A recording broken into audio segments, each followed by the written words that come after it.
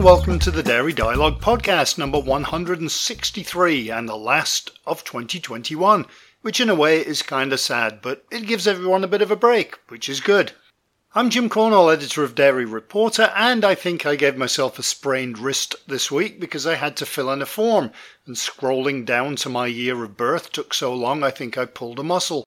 It's also the time of year when the news starts to dry up a little bit, so news organisations everywhere are scrambling a bit for stories.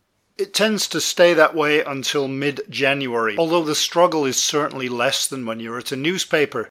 I am trying to set up some interviews so that there is a podcast for close to the beginning of January, if not the first Wednesday. I've already got a work meeting set up for January, so it kind of feels like 22 has started already.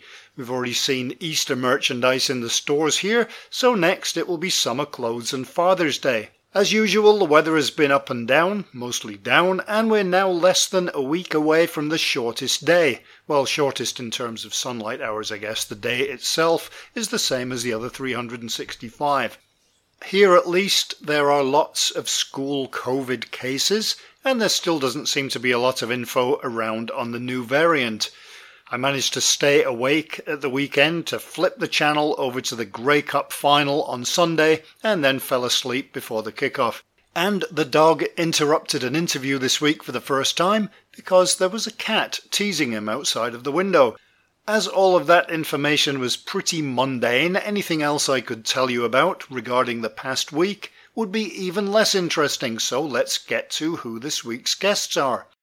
So, on the last podcast of 2021, we have conversations with Lisa Ryden, Vice President, Corporate Social Responsibility at Tetra Pak, Heather Anfang, Senior Vice President of U.S. Dairy Foods at Land O'Lakes, and Jouke Veltman, Business Development Manager at Friesland Campina Ingredients.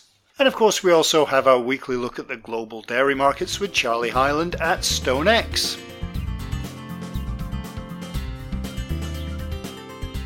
That brings us to the news that you may have missed from the past 7 days. The latest IATP report says the emissions of Europe's 20 biggest meat and dairy companies exceed those of the Netherlands. The World Championship Cheese Contest in the US has expanded the 2022 categories to include curds. And the USDA opened the 2022 sign-up for dairy margin coverage. In the UK, Müller is targeting a 30% carbon reduction from dairy farmers that supply its milk. The Urgent company is acquiring ice cream maker Cool House and switching it to plant-based. And Illy Group is developing an ice cream production facility in Indonesia. In Finland, Valio is researching future food production using cellular agriculture. Canada's Food Price Report 2022 was published, and it seems dairy is the category that's going to see the biggest price hike. And Dairy Farmers of America is closing its Nashville Country Delight Farms plant. Fonterra Farmers overwhelmingly approved the new flexible shareholding structure, and Nestlé and Hochwald have started a joint climate project. Fooditive introduced vegan casein, Simrise acquired Giraffe Foods, and Hydrosol debuted processed cheese preparations without added phosphates or citrates. And you can read all of these and many more at dairyreporter.com.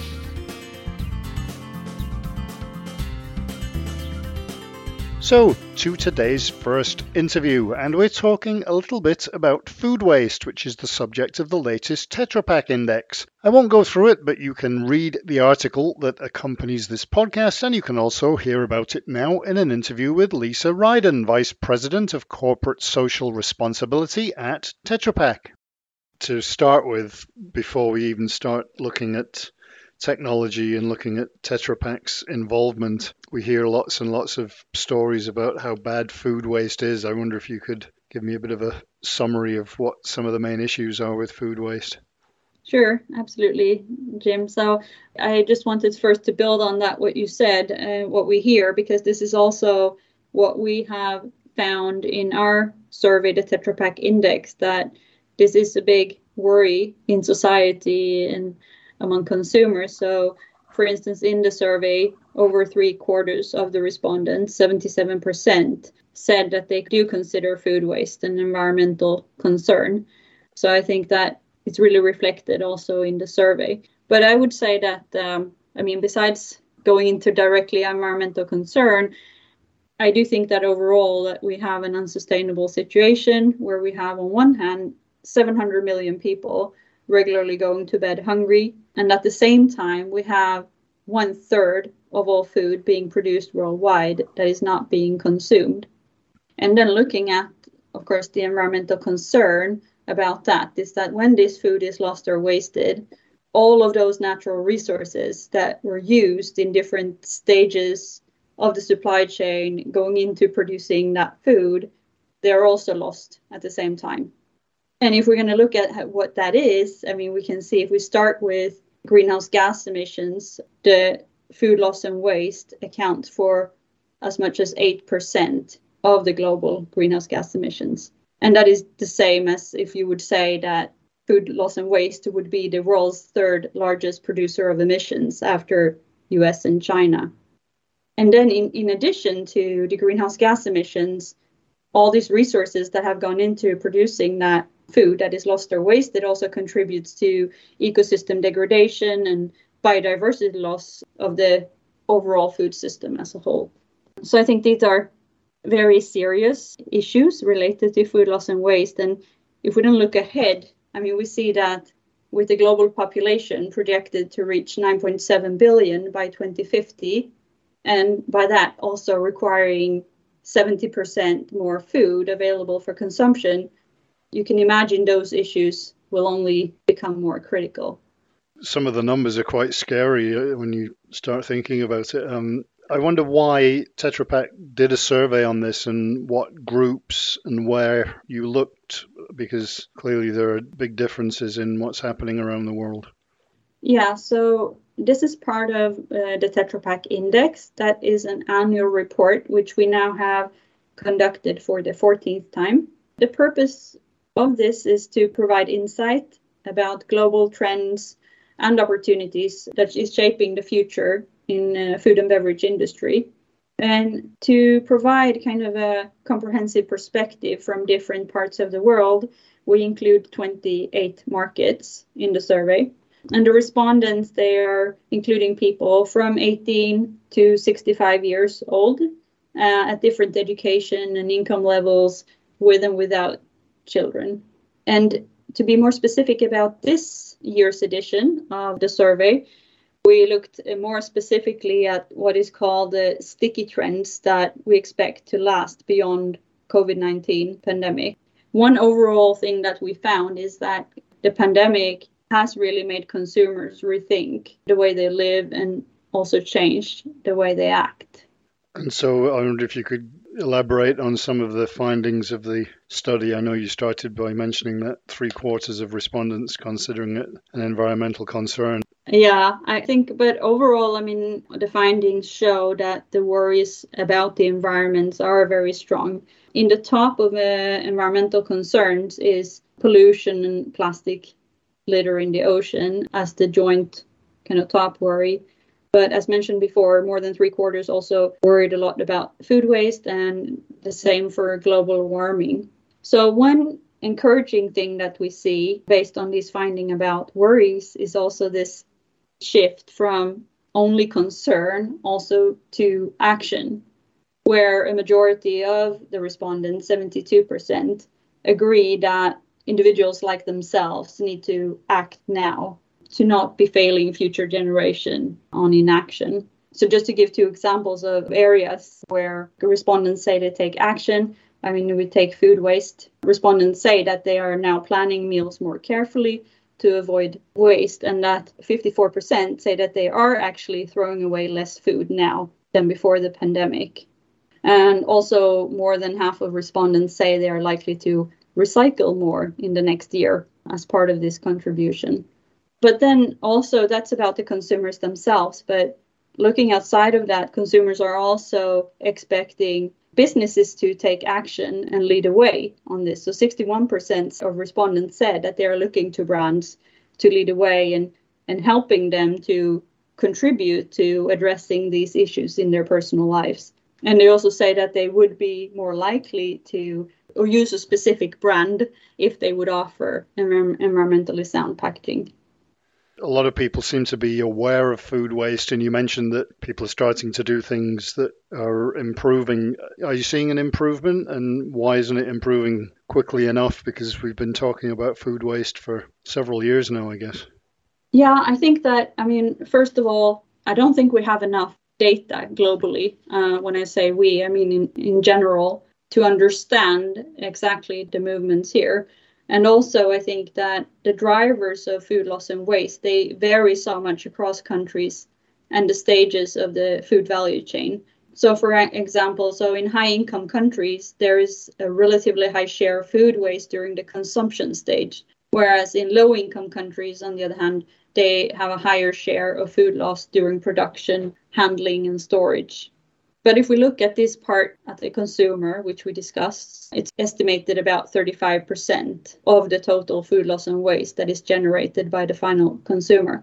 I believe that although you mentioned that consumers are aware of this and why isn't it improving, I do think that as for many other similar behaviors, the awareness does not necessarily always automatically translate into effective action.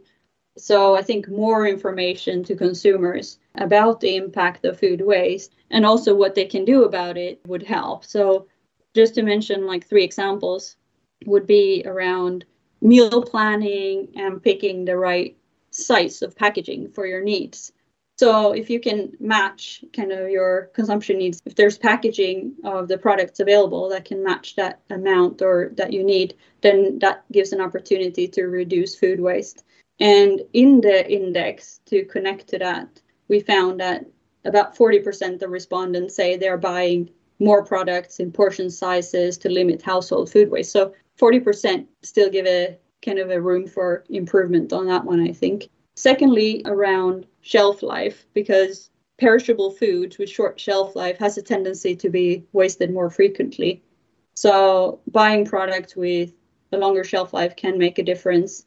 But we also see that here, again, consumer perception can stand in the way. For instance, if we look at milk, in some countries, pasteurized milk is seen as more fresh than UHT milk, which has a much longer shelf life. Whereas in reality, pasteurization and UHT are just different heat treatments. So here, UHT milk with a longer shelf life could then contribute to both a lower carbon footprint, but also less food waste.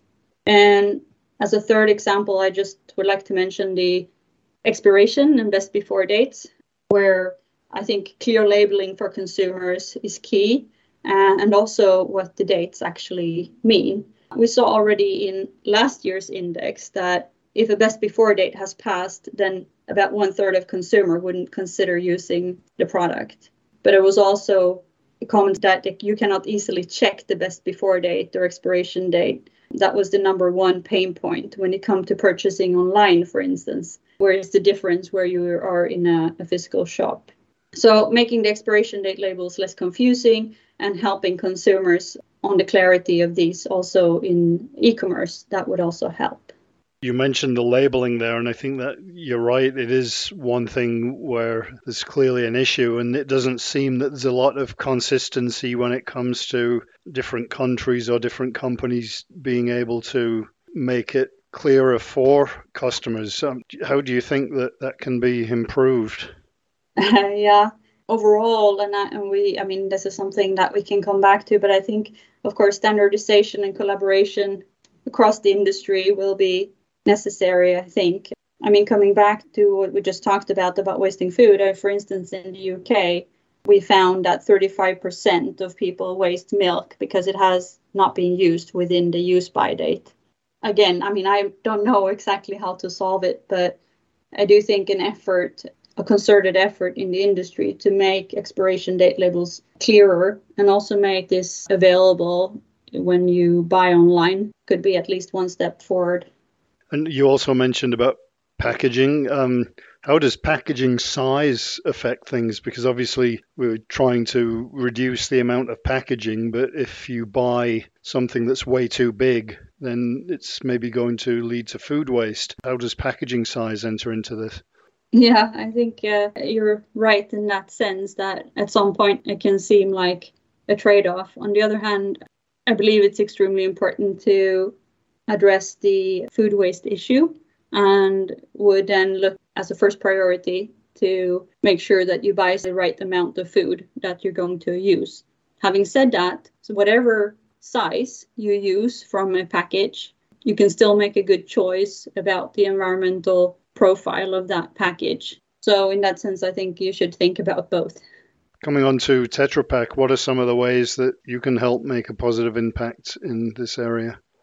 Yeah, looking back, this is not a new area for Tetra Pak. So of course, since our foundation, we have been committed to developing technologies to reduce food loss and waste as part of our vision of making food safe and available everywhere. But if we look at the solutions we have today in terms of food processing and packaging, and starting with the food loss part, so how we can contribute to prevent and reduce food loss during production, I think it starts with the processing and packaging solutions that we have and how they can minimize waste and environmental impact when manufacturing food. So by advancing our solutions, we also can enable our customers to get more out of the raw material that they buy and reduce the food loss during their production. So we have, as an example, if we take one of our latest in processing technology combined with what we call the Tetra Pak E3 speed hyper filling machine and put this as a line at a customer, this solution is now reducing greenhouse gas emissions by 20%, water usage by 70%, and product losses by 30%. So that is the core kind of our solutions. But we're also working on connected smart technology and other innovations to be able to further minimize food loss in production and filling lines. And for this, we have set a goal for 2030, which is to reduce production food loss by 50% in our best practice lines that we provide to customers. Then if we look at the food loss that is created during production, we are also helping customers to turn that food loss back into useful ingredients. So here we, together with customers, make use of that remnant from production waste. An example here is when producing soy milk or tofu, where often part of those pureed soybeans is discarded. Now we have developed with customers a whole bean processing solution where this otherwise unwanted material is being captured and then can be turned into high value ingredients.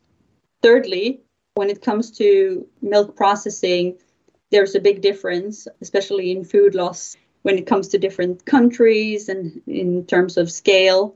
We have this dairy hub model where we help smallholder farmers in 10 countries to expand their yield per cow with our technical support and training. And by linking these smallholder farmers to customers, they can get access to local dairy processors and then preventing the food loss along the value chain. So those are some of the things if we look at the food loss and production part. If we talk about food waste more at the consumer stage, we come back a lot to what we have talked about here previously. So overall, food waste can be reduced and by prolonging the shelf life of products by packaging. And here I would like to point out, again, a little bit back to the history of Tetra Pak. So almost 70 years ago now, Tetra Pak actually revolutionized the food and beverage industry when introducing the first aseptic filling machine, because this can help then keep food safe and nutritious over several months without preservatives or refrigeration. So combined with processing solutions, then the pasteurization or UHT treatment, it can help then in addressing food waste. Connecting back a little bit to where we are now in this middle of the pandemic, we have seen that through periods of lockdown, this demand for shelf-stable food items that can be stored for an extended period of time without refrigeration has been rising dramatically, quite naturally. And demand has been particularly high when we have seen certain supermarket items have been scarce.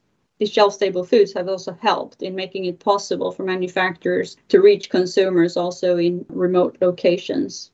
Finally, back to if we think about how Tetra Pak can contribute, and back to the point about packaging size, Tetra Pak offers a very wide portfolio in terms of different sizes and formats, so that consumers and customers can take the packaging type that best fit that type of product, but also for consumers the right size for their needs.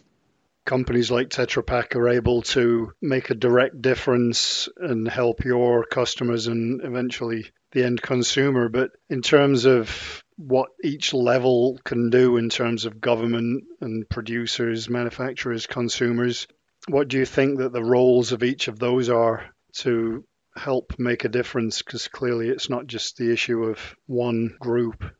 No, you're absolutely right. It's again back to this collaboration piece that I mentioned earlier. I think a good place to start is to set more concrete targets on food loss and waste reduction, either specific ones or across the value chain. So, for instance, in the European Union wants to reduce food loss and waste by 50% by 2050. And as mentioned earlier, I mean, in the Tetra Pak perspective, we have set our food loss reduction target at the 50% for 2030.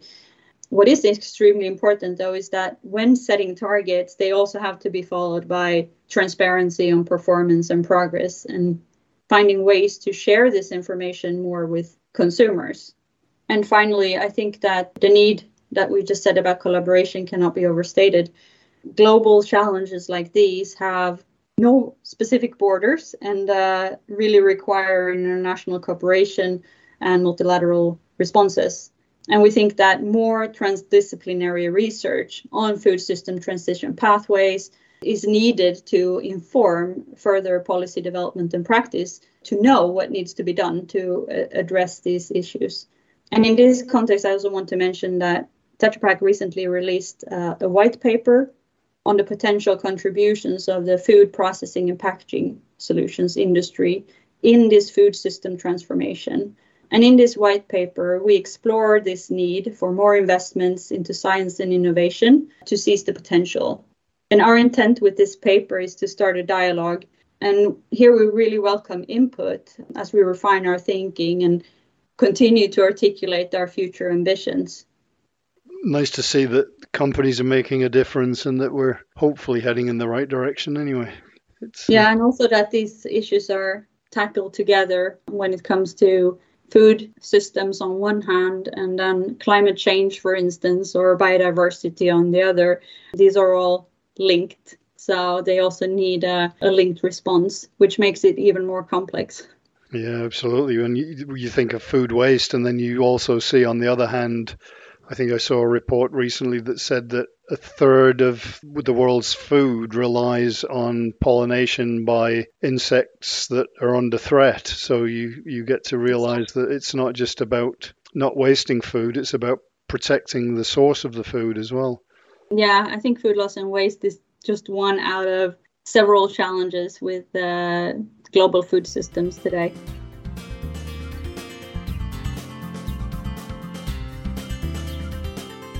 Now we go to the Netherlands for something on ingredients with Friesland Campina Ingredients. The company recently partnered with AGT Food, one of the world's largest suppliers of value-added pulses, staple foods and ingredients, to enter the plant-based protein market with 2 powder solutions. To give us all the info is Jouke Veldman, Business Development Manager at Friesland Campina Ingredients. I just wonder what the reasoning is behind going into plant-based with being a dairy cooperative first and foremost. Yeah, well, thanks for the question, Jim, on that one. It's an interesting one. Now, very excited to tell you a bit more about Plantaris and Plant for Friesland Campina. And it starts actually with the why, and that is the consumer. Demand for plant-based products is a trend right now that is shaping the future of how we eat. Consumers are more conscious on health than ever, and demand for plant-based protein is increasing just very fast. I think that's clear. And more people are identifying themselves as flexitarian, and also want a wider range of protein options from plant and dairy sources to suit their changing needs. And at Friesland Campina, we know protein. I mean, it's part of our DNA with already 150 years of experience in proteins, being active in segments like performance, active and medical nutrition. We really know how to develop the best applications and how to use the proteins well in these segments. And because of that, we know that we also have a value to add in this space for our customers. So FrieslandCampina Ingredients really believes in plant and dairy side by side. And that's also how we position it within FrieslandCampina Ingredients. We are a nutrition company with a strong core in dairy. So I think it really fits and makes sense. We can help our customers, like we also do with dairy, to bring new formats and propositions and help the end consumers to consume even better products than which they are right now in the market. You partnered with AGT Foods. Why did you partner with that company in particular? Yeah, so the brand Plantaris was born out of FrieslandCampina Ingredients and AGT Foods collective expertise. So as a market leader in dairy proteins, which we are ourselves, it makes sense to partner with a company with comparable expertise in plant-based products to bring our Plantaris brand to life. And AGT was a clear choice as a leading innovator in plant-based ingredients and products made from pulses. Our scientific expertise and the resources, as well as also the key application and processing knowledge we both have, they overlap perfectly with in-demand products and offerings. Because of this, I really believe that both companies together, we have all we need to expand our portfolios in this new space and also make an immediate impact for our customers and the of AGTs. So I think, and it's not only in the personal title, that together our companies are uniquely positioned to take plant-based protein to the next level, helping food brands and manufacturers to make the most out of the opportunities which are opening up right now in this rapidly growing and exciting market. So can you tell me a bit more about Plantaris and how you develop the products for the new brand? Yeah, of course. So plant proteins have many advantages, as we see right now. But as mentioned, there are also still quite a lot of challenges to overcome. And one of these main challenges is taste and texture. Plantaris brand, which you are building right now, helps to solve these challenges with plant-based protein products and new solutions. And together with AGT Foods, as just mentioned, we've developed a very versatile powder with a very neutral taste and smooth mouthfeel, which makes it for our customers very easy to use in their processes. And Plantaris is designed for a wide range of functional food and nutritional applications, and it's particularly well suited to drinks and liquid formulations, thanks to its high solubility and faster dispersibility, which result then in a low viscosity, making for a smooth mouthfeel and helping to maintain the drinkability of high protein products, all while maximizing the delivery of protein content. We can really go up quite high. And what's great is that this means that Plantaris addresses actually two major consumer trends in this respect, both the demand for plant-based products and the demand for convenient on-the-go nutritional solutions, for example, in drinks. And in addition, Plantaris can also be used in traditional powder supplement formats. So it's a fine, easy flowing powder, and it makes it particularly suited for high-end or premium powder products, as these attributes are typically associated with high quality products. And we started with two sources. One is a fava isolate, 90%, and a pea isolate, 85%, and two versatile sources of pulse proteins, I would say. And we developed on that one different application suggestions for customers to test and try and really see if it adds value for them. And so what is it that sets these apart from other products that are out there on the market in terms of the benefits? I think the plant-based market is growing in general, which is, I think, really good. And the ingredients protein products are also really improving fast, which is a good sign. The industry is innovating fast together to make the change and come with new grades. So how you set yourself apart from others, you really have to work on that one. And we try to focus on two key challenges, as I mentioned earlier, the taste and texture. And I believe there we have something which is new and also helping our customers to bring something to the table, which is mainly improving on exactly that. Next to that, we also focused on making some improvements in the powder properties. So made some changes in the process over there. And you can think then of ease in handling, improvements in dispersibility, dissolvability, and stability. So improvements from which we think they really add value in this space. And what kind of end products do you envisage these ingredients being used in? Well, Plantaris is designed for a wide range of products, so from functional foods and all kinds of nutritional applications. And it's particularly well suited to drinks and liquid formulations, as I mentioned, thanks to its high solubility and fast dispersibility. What is great is that Plantaris is, by focusing really on these applications, you really see that the products which are now in the market on performance active and medical nutrition, and then you can think of RTDs, powder, but also in the future perhaps bars, that you really see that we can get better end products by using the grades of Plantaris. it's quite a broad and versatile powder, which can be used in all kinds of end products. Is this just the start of the relationship with AGT Foods, or will you be developing other things independently? Of course, we hope that the Plantaris range will become a huge success. So together with AGT, we will work very hard on that one. And that is really adding value for our customers in applications, and finally also for consumers going to benefit from the collaboration. And that's in the end why we do this together, to bring good products to consumers. So full focus on the product launch for now, and more applications which we can improve with the launch-based portfolio. As FrieslandCampina Ingredients and AGT Foods are both determined to raise the bar in plant-based proteins, different areas like superior taste, quality, nutrition, and efficiency are key. And if we see possibilities to improve or develop new solutions in this area together, we will certainly look into it. So for now, we really start with Pea and Faba, but in the future, it's also possible that we'll develop other sources. Is it being used in any finished products now? We're just live, really literally 2 weeks. We are using it right now in applications which we developed ourselves, but we're at the start. So we're not yet in commercially launched products yet. Obviously, you must have tested it extensively. What are the results like from that? Yeah, really good. I mean, it was quite a process because, of course, what you already asked earlier, you also have to set yourself apart from what is already in the market. We want to do it better and improve on certain key things. So we had extensively tested at least the application suggestions and the product in different applications to see where it really adds value and benefits, so that we can realize the full potential of plant-based products. And where do you go from here in plant-based? Is this the end of it, or are there other areas that you intend to work in? Now we really see it as a start. So the 2 grades we launched with Pea and Faba together with AGT is the base portfolio, and we will build further from there. I cannot go right now into detail in where and how and what, but I would say stay tuned. And for now, full focus on the launch of Plantaris.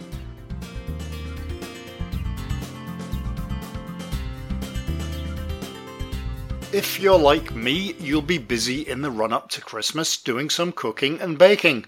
All that work for just one meal. But anyway, many countries have had issues with certain products. I know here in Scotland you can go into one store and it has no snacks, go into another one and it does, but it's low on fruit. So it seems there's a combination of things going on. But at this time of year, if you're doing a lot of cooking and baking, you want to know all the ingredients are going to be available. And one staple for the kitchen is butter, or butter, depending on where you are and how you pronounce it. To set our minds at rest, in the US, Land O'Lakes says it's going to be fine. And to tell us about it and why is Heather Anfang, Senior Vice President of US Dairy Foods at Land O'Lakes. Before we even get into the issues around butter right now, what are the logistics of producing and distributing butter all around the country, as you clearly do? Yeah, well, so Land O'Lakes is a farmer cooperative and has been for 100 years. And so we start at the farm. We have dairy members who are also our owners who are producing milk every day, and have been throughout the pandemic, right? We always say the cows never stop milking. So we pick up that milk from their farms. We bring it to our manufacturing facility, and there we produce butter and finished goods.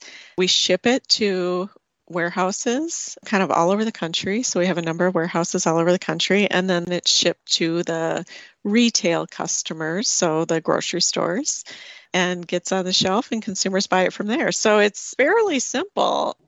You make it sound really easy. I'm sure that it's there are lots of logistical issues with shipping the quantities that you do around the country, because I would imagine that, especially with sustainability being an issue these days, that there's probably, you have to optimize all of that in terms of making sure that you're not wasting energy and wasting fuel and that kind of thing. Absolutely. I mean, efficiency is the name of the game. And so, yes, how do you do that? It sounds simple, but how do you do that in the most efficient way? We have a number of facilities that are producing butter. So, as close as we can to the farm, and then move it around in the country kind of as close geographically as possible so that we can be efficient. 'Tis the season, Thanksgiving and Christmas. Yes, They must put a strain on all of those logistics when you throw a pandemic into the equation as well. Absolutely. You know, this is our busy season. So we are shipping and selling a lot of butter right now as consumers are baking and cooking, and we love it. We love it. But we're not immune to the issues that are happening kind of around the world, right? So there's labor shortages, there's driver shortages, but our team is working so hard every day to get product to the shelves, and we're doing that to ensure that there's great butter on the shelves for all of these baking and cooking needs. But it is different today. And so a lot of planning going on to ensure that that supply chain is robust and working, but definitely a challenge. Sure. Now, I know that in Europe there are stockpiles of butter. Is that the case for you and in the US? And is there a plentiful supply at the moment? Yeah, so probably wouldn't use the term stockpile, but there is, because we're a farmer cooperative, because one of our missions as being the farmer cooperative is taking our members' milk, and because cows produce every day, all the time, we're producing 24/7 every day of the year. And so we really ramp up coming into the holidays, of course, because we need to make sure that supply is plentiful and there for our consumers. But it's every day of the year that we are producing to ensure that great supply for our customers. Sure. Do you have to kind of change where the milk goes in certain times of year? So at this time of year, does it go more towards butter and less towards other products?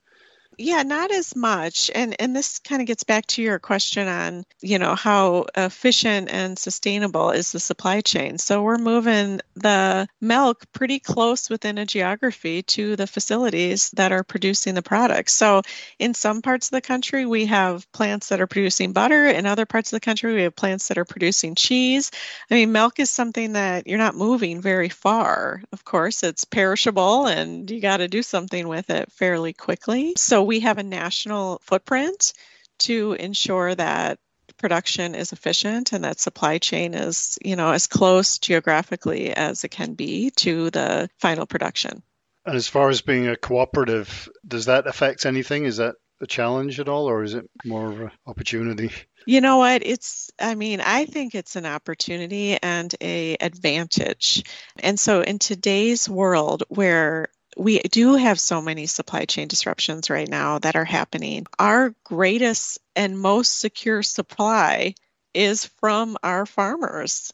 And that's the milk that's coming into our facilities. And that is, like I said, most secure because that is part of our business model and it's our ownership structure and it's how we operate. And so, we always say the cows didn't stop producing because we're in a pandemic, right? So they're still producing. We're still moving that milk. Farmers work so hard every day for a plentiful and safe food supply for the American consumer. And Land O'Lakes is so proud to be a part of that. And that supply, because of that ownership model, is most secure and most important. And so that's an advantage, I feel. Where are the distribution issues right now? I mean, in the UK, we've got kind of a perfect storm of pandemic plus Brexit plus everything else, and it seems to be mostly a shortage of drivers. Where are the issues in the US?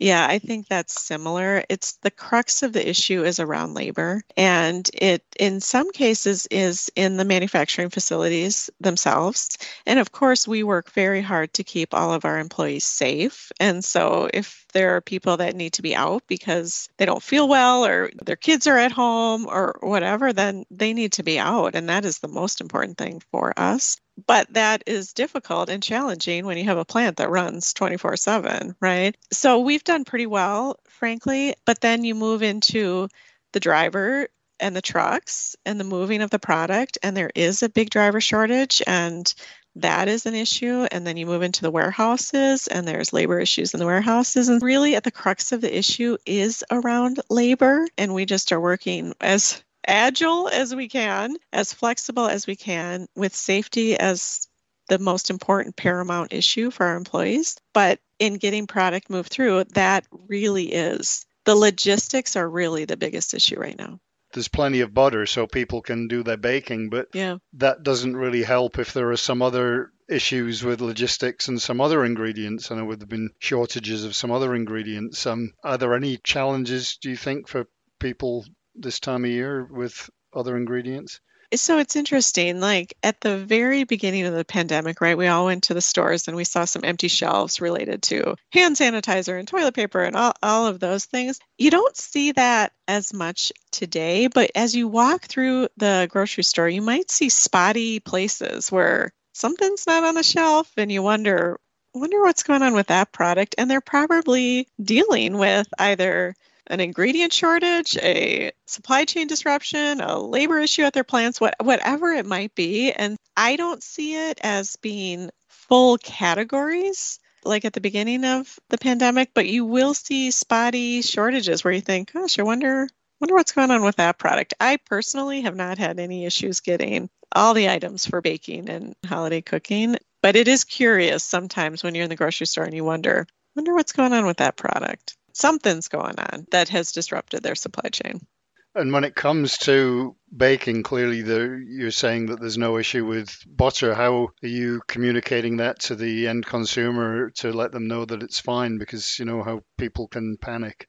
Yes, I know. Well, so we are first and foremost just making sure that our product is on the shelf, so that there doesn't need to be any panic. And so consumers can see that every day. And working with our retail customers and ensuring that we have the right programming and merchandising and all of that is taking place as it would normally do during this time of the year. So consumers can go to the store, get their great Land O'Lakes butter products on shelf, see them on the shelf, and have no need for any issues. Do you have any seasonal products this time of year that are just specifically for the Thanksgiving, Christmas period? We don't have a ton of seasonal products, but we do have some flavored butters. So, of course, we've got the pumpkin pie spice, right? Like everyone. So we have some flavored butters that kind of come out at this time of the year, but not a ton of that. So mainly product portfolio that is year-round in the stores all the time for consumers. Do you see any other spikes in products that you sell this time of year as well as butter? Well, we sell a lot of cheese. And so Land O'Lakes, we're a dairy company, so we sell butter and cheese. And cheese is less seasonal, so that is more of a steady business. And we have some new items that we've just launched in this market in Minnesota, which we're super excited about in the cheese section. But butter is the main seasonal product that we have in our portfolio. All's good then in the world of baking and getting your products out there. Yes, people should feel very confident that they will go to the store, they will get their delicious baked goods, ingredients, their Land O'Lakes butter, and all that goes with it to cook and bake for their family and friends for the holidays. And that's on the personal level. Do you also supply for companies that make things for the stores as well, like on a private basis? Yeah, not as much. We are mainly a branded goods organization, so we really focus on our retail brands. All right, great. Thanks very much. Is there anything that you would like to add? Yeah, I would just say Land O'Lakes is a proud farmer-owned cooperative. We are celebrating our 100-year anniversary this year. So it's crazy to think in 1921, a group of farmers formed together to form our cooperative. And 100 years later, we are so proud to continue to serve the farmers of America in providing that safe and plentiful food supply for the American consumer. And we are just delighted to be a part of that.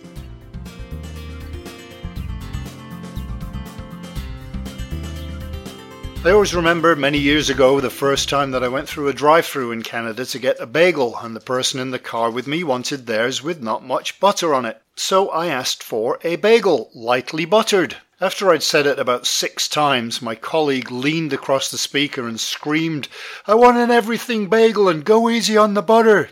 Lesson learned. Okay, now we head over to Dublin for our weekly look at the global dairy markets with Charlie Hyland at StoneX. Hi Charlie. Hi Jim. Well, the markets feel a lot more stable this week than they did last week, certainly.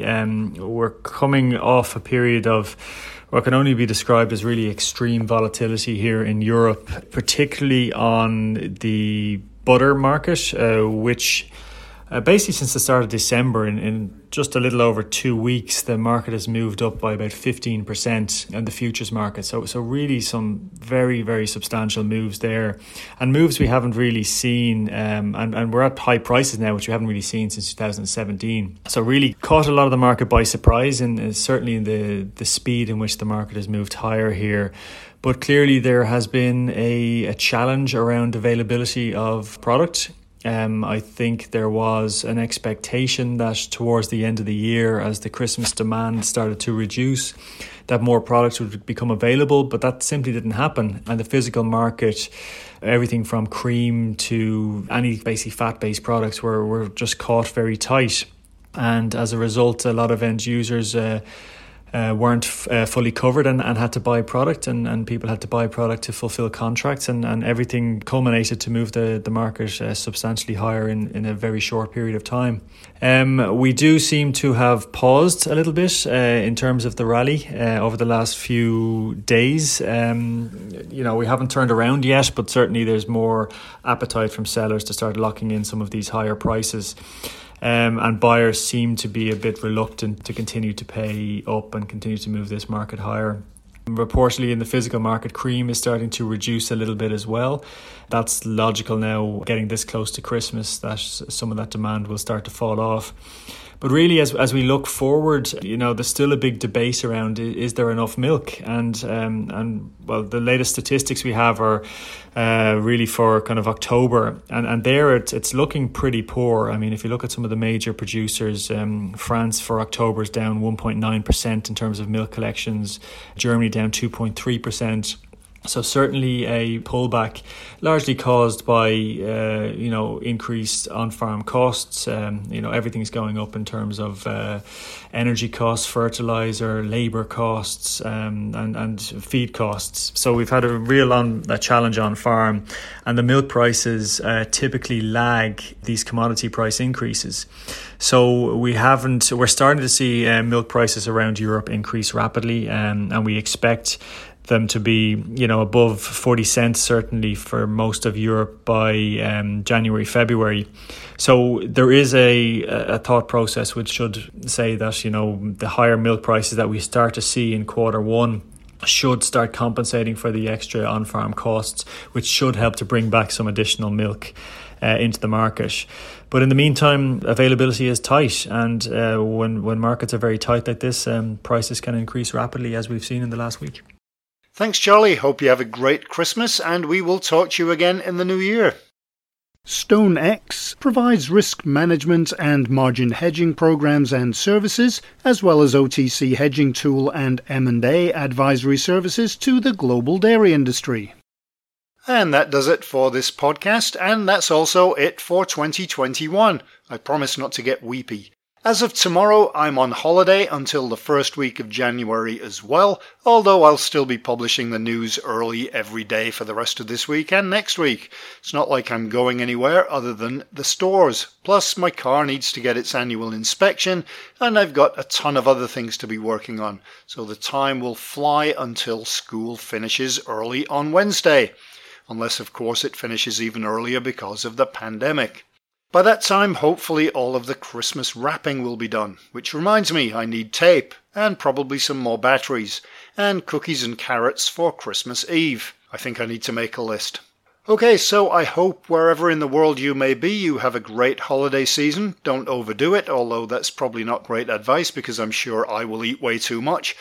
Anyway, stay safe and take care, and I really appreciate the support and all the listeners that we've had in 2021, and I look forward to starting up again, full of energy, or half full of energy, in the new year. I hope 2022 is a fantastic year for everyone out there, and thanks for listening.